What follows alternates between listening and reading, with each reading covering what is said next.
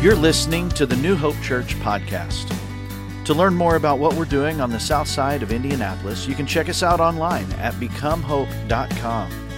If you like what you're hearing here, be sure you check out one of our companion podcasts. We have a daily devotional podcast called Let's Find Out Together, as well as an apologetics podcast called Salty Saints. Let's listen in as today's talk comes from Randy Spate.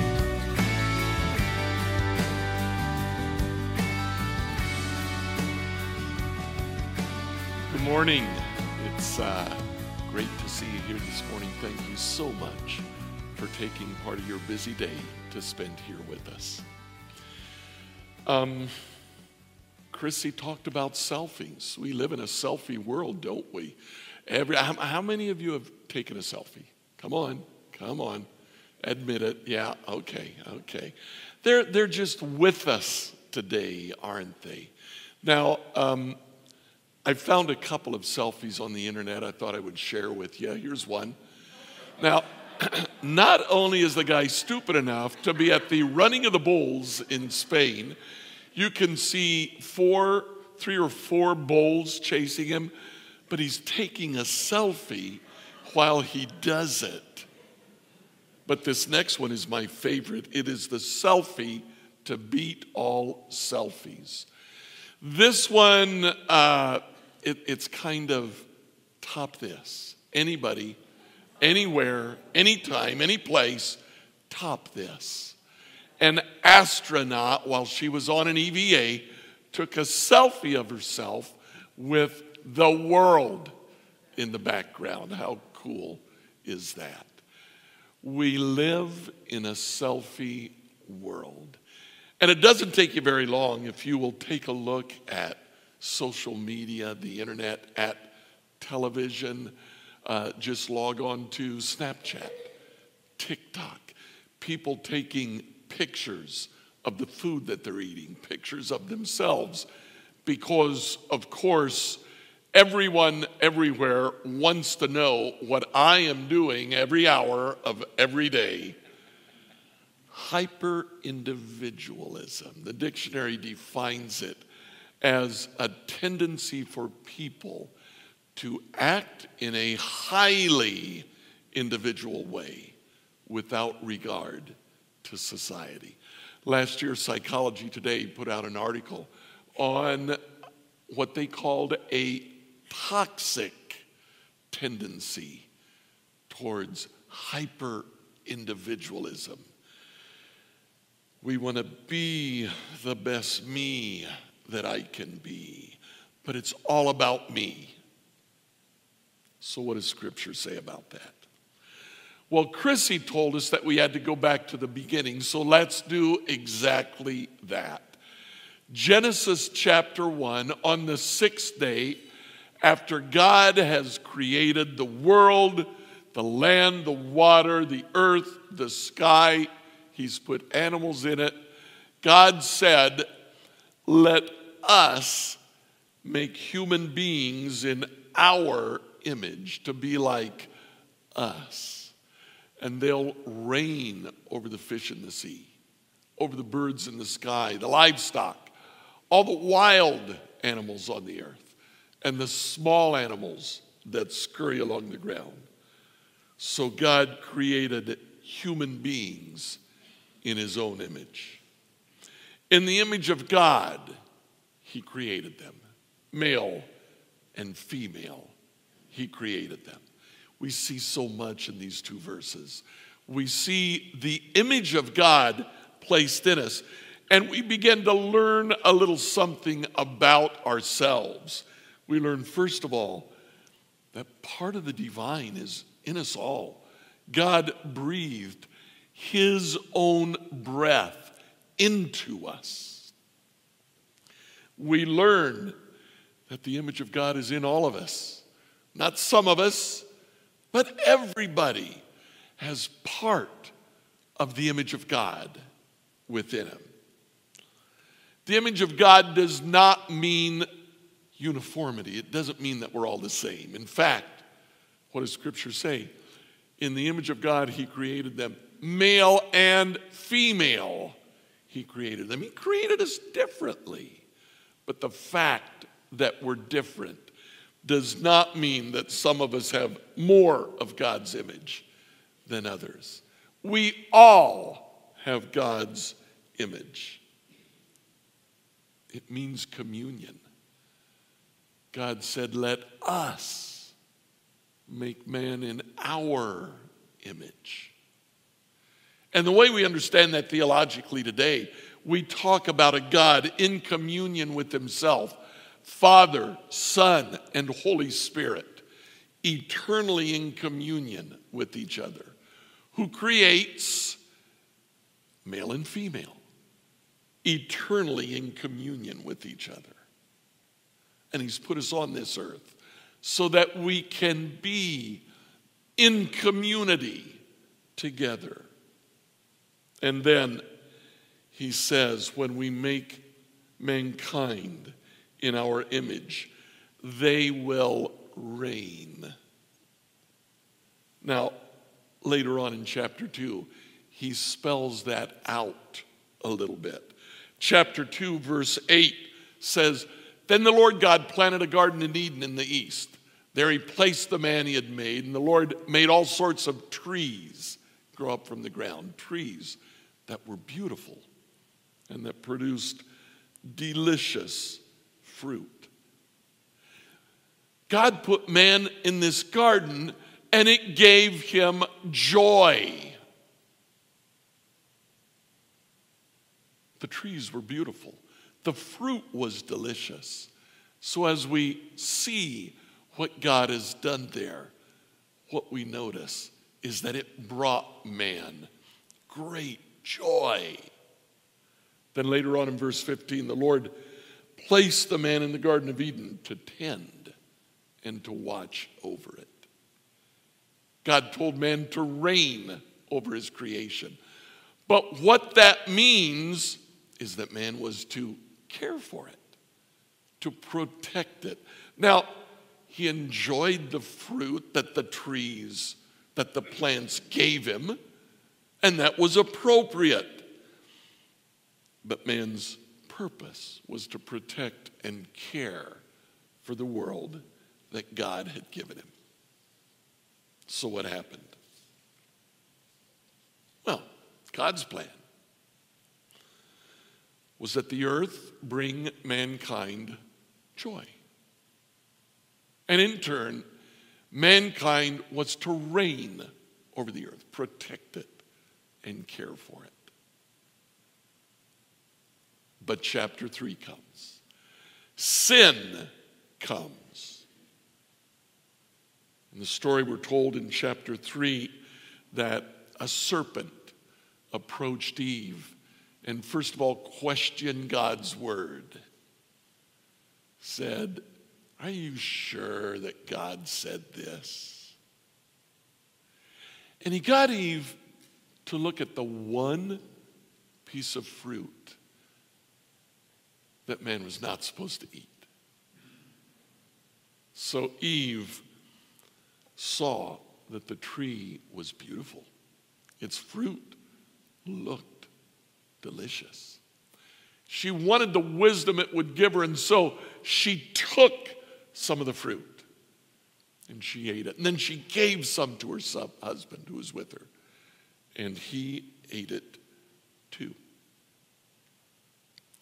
God created the Garden of Eden to give man joy.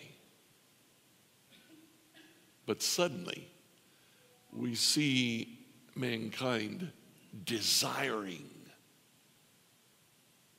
the fruit. Instead of joy, we see desire. The word pleasing. The fruit was pleasing. It occurs about 40 times in the Old Testament. As I was studying this passage, I had never seen this theme before.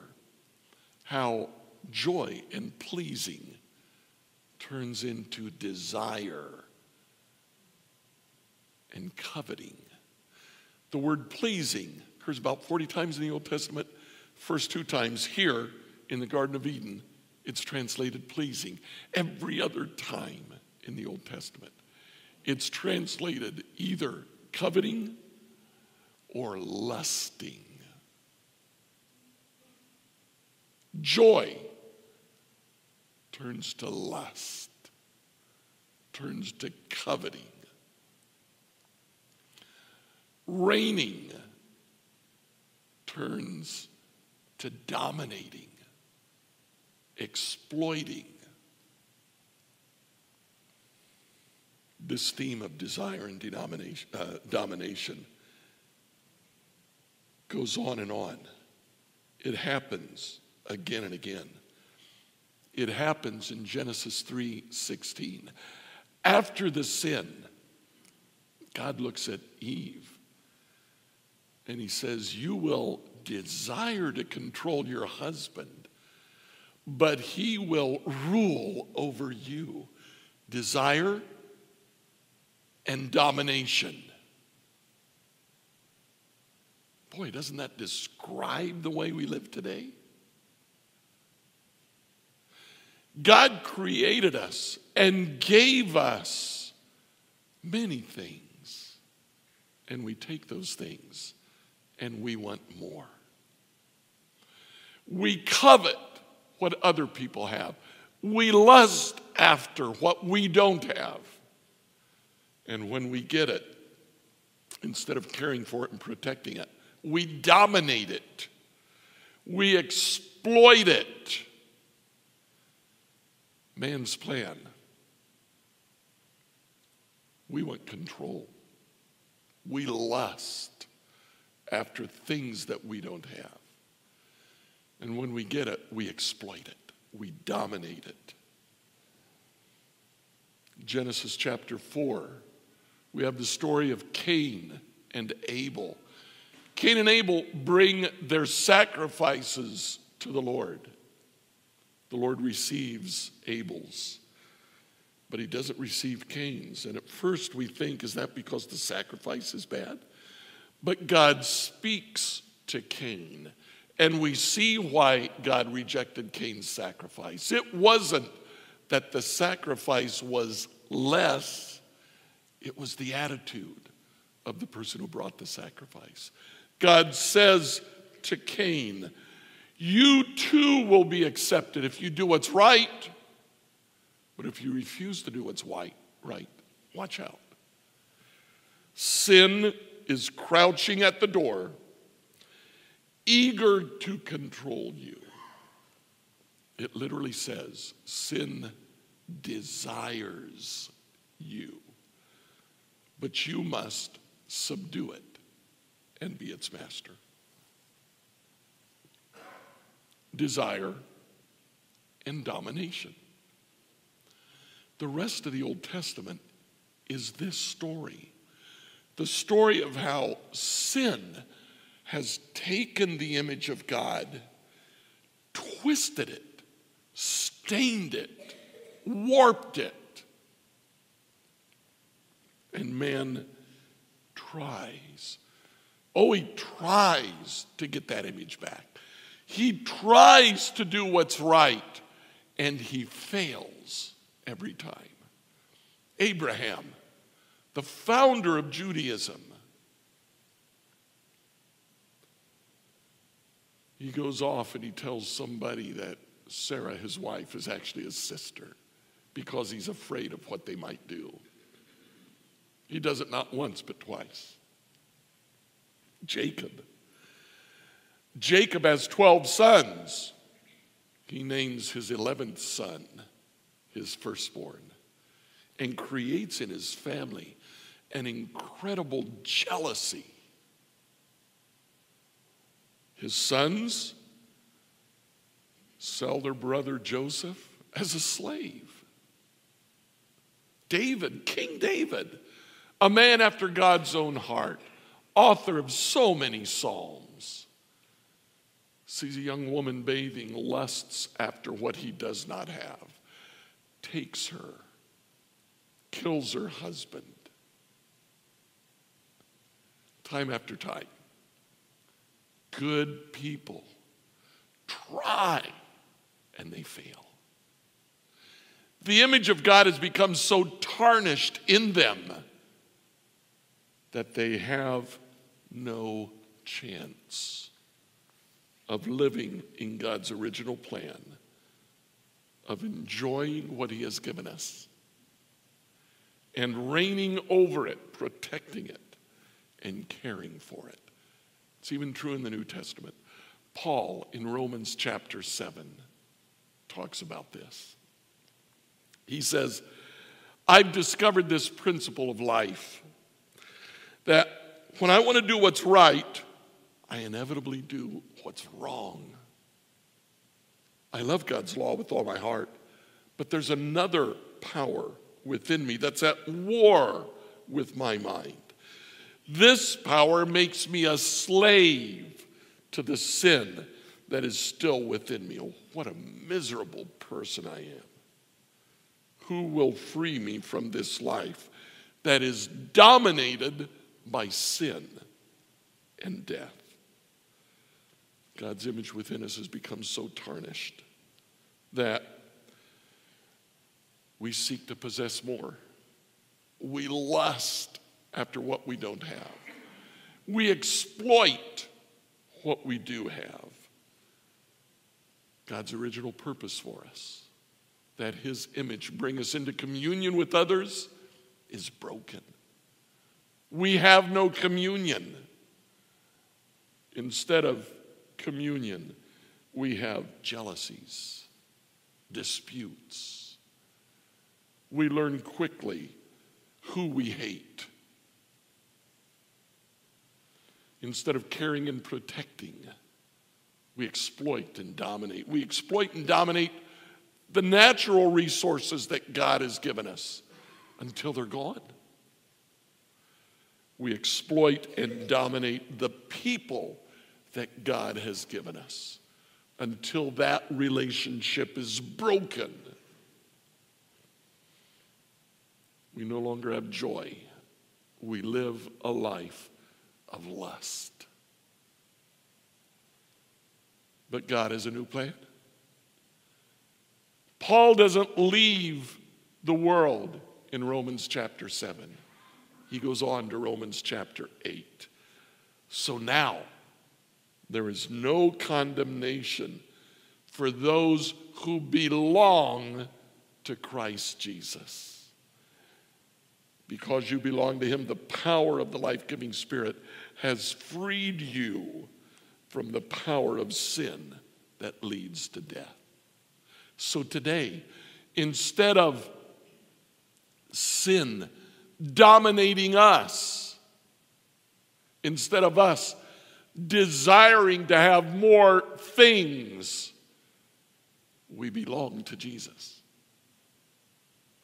And Jesus gives us freedom from the power of sin that has warped and twisted us.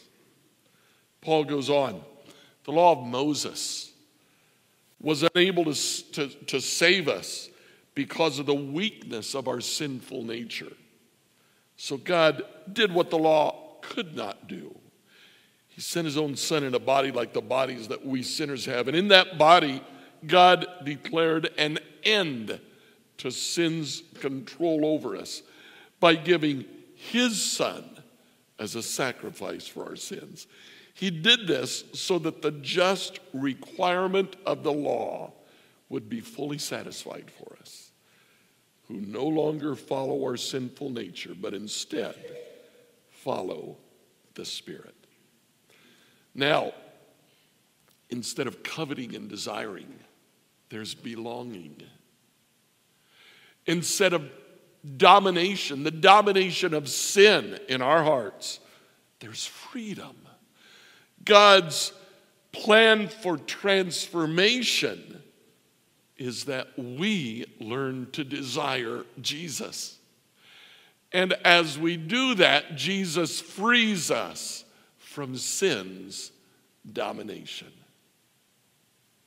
This plan of transformation brings with it a plan for God's renewal.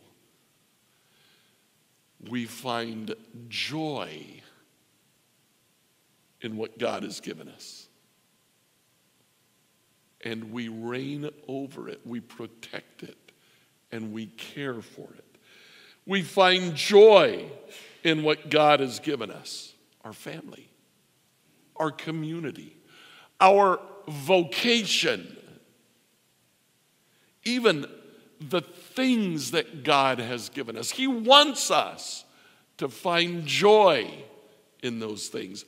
And we can be satisfied with what He has given us. And then we protect and care for it. We protect our family. We protect and care for the community that we're a part of.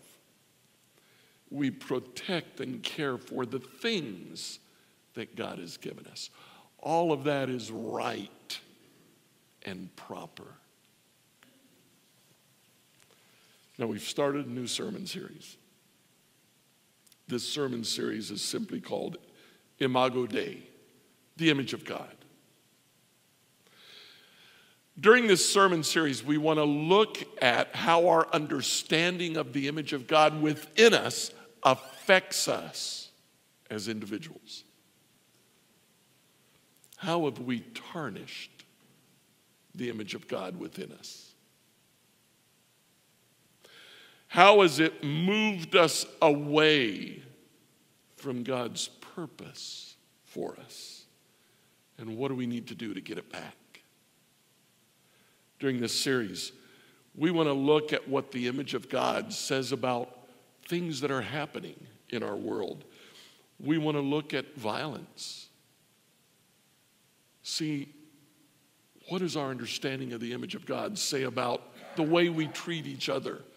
The violence, and not just the violence that we see out there, and I'm pointing towards Indianapolis, but the violence that we see in here. What does the image of God say about race? Yes, we have different colored skins. We have different heritages. What does God's image say about that? What does the image of God say about modesty? How we dress, how we present ourselves to each other, what we look for. What does the image of God say about abortion? If the image of God is in us, when does that start? And what does that mean for us? What does the image of God say about family and the way we treat each other, husbands and wives, parents and children? What does the image of God say about sexual orientation and gender identity? If we do our job correctly, you will be offended in the next 6 weeks. If we do our job correctly, I'm going to be offended in the next 6 weeks. You know why? Because the image of God inside me has been warped and twisted. And if it is to be remade in the way that it was originally made, it's got to be twisted back into shape. When you twist a piece of metal into shape, you place it under stress and tension, and stress and tension hurts. If we do our job in the next 6 weeks, you will at some point be offended, because God's word presents us realities, a reality that many times is no longer our own. And it tells us, you must change. Change is painful. You see, we've got to identify the sin that is within us and deal with it by allowing God to restore His image in us.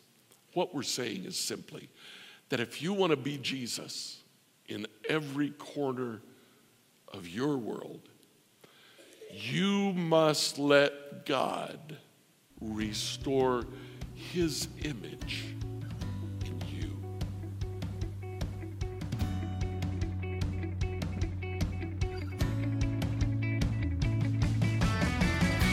Thanks for tuning in to the New Hope Church podcast. If you would do us a favor and like or subscribe on your favorite platform, we would really appreciate it. Also, if you happen to have any questions, feel free to reach out to us at questions@becomehope.com. Have a great week, and know that we are praying for you as you seek to be Jesus in every corner of your world.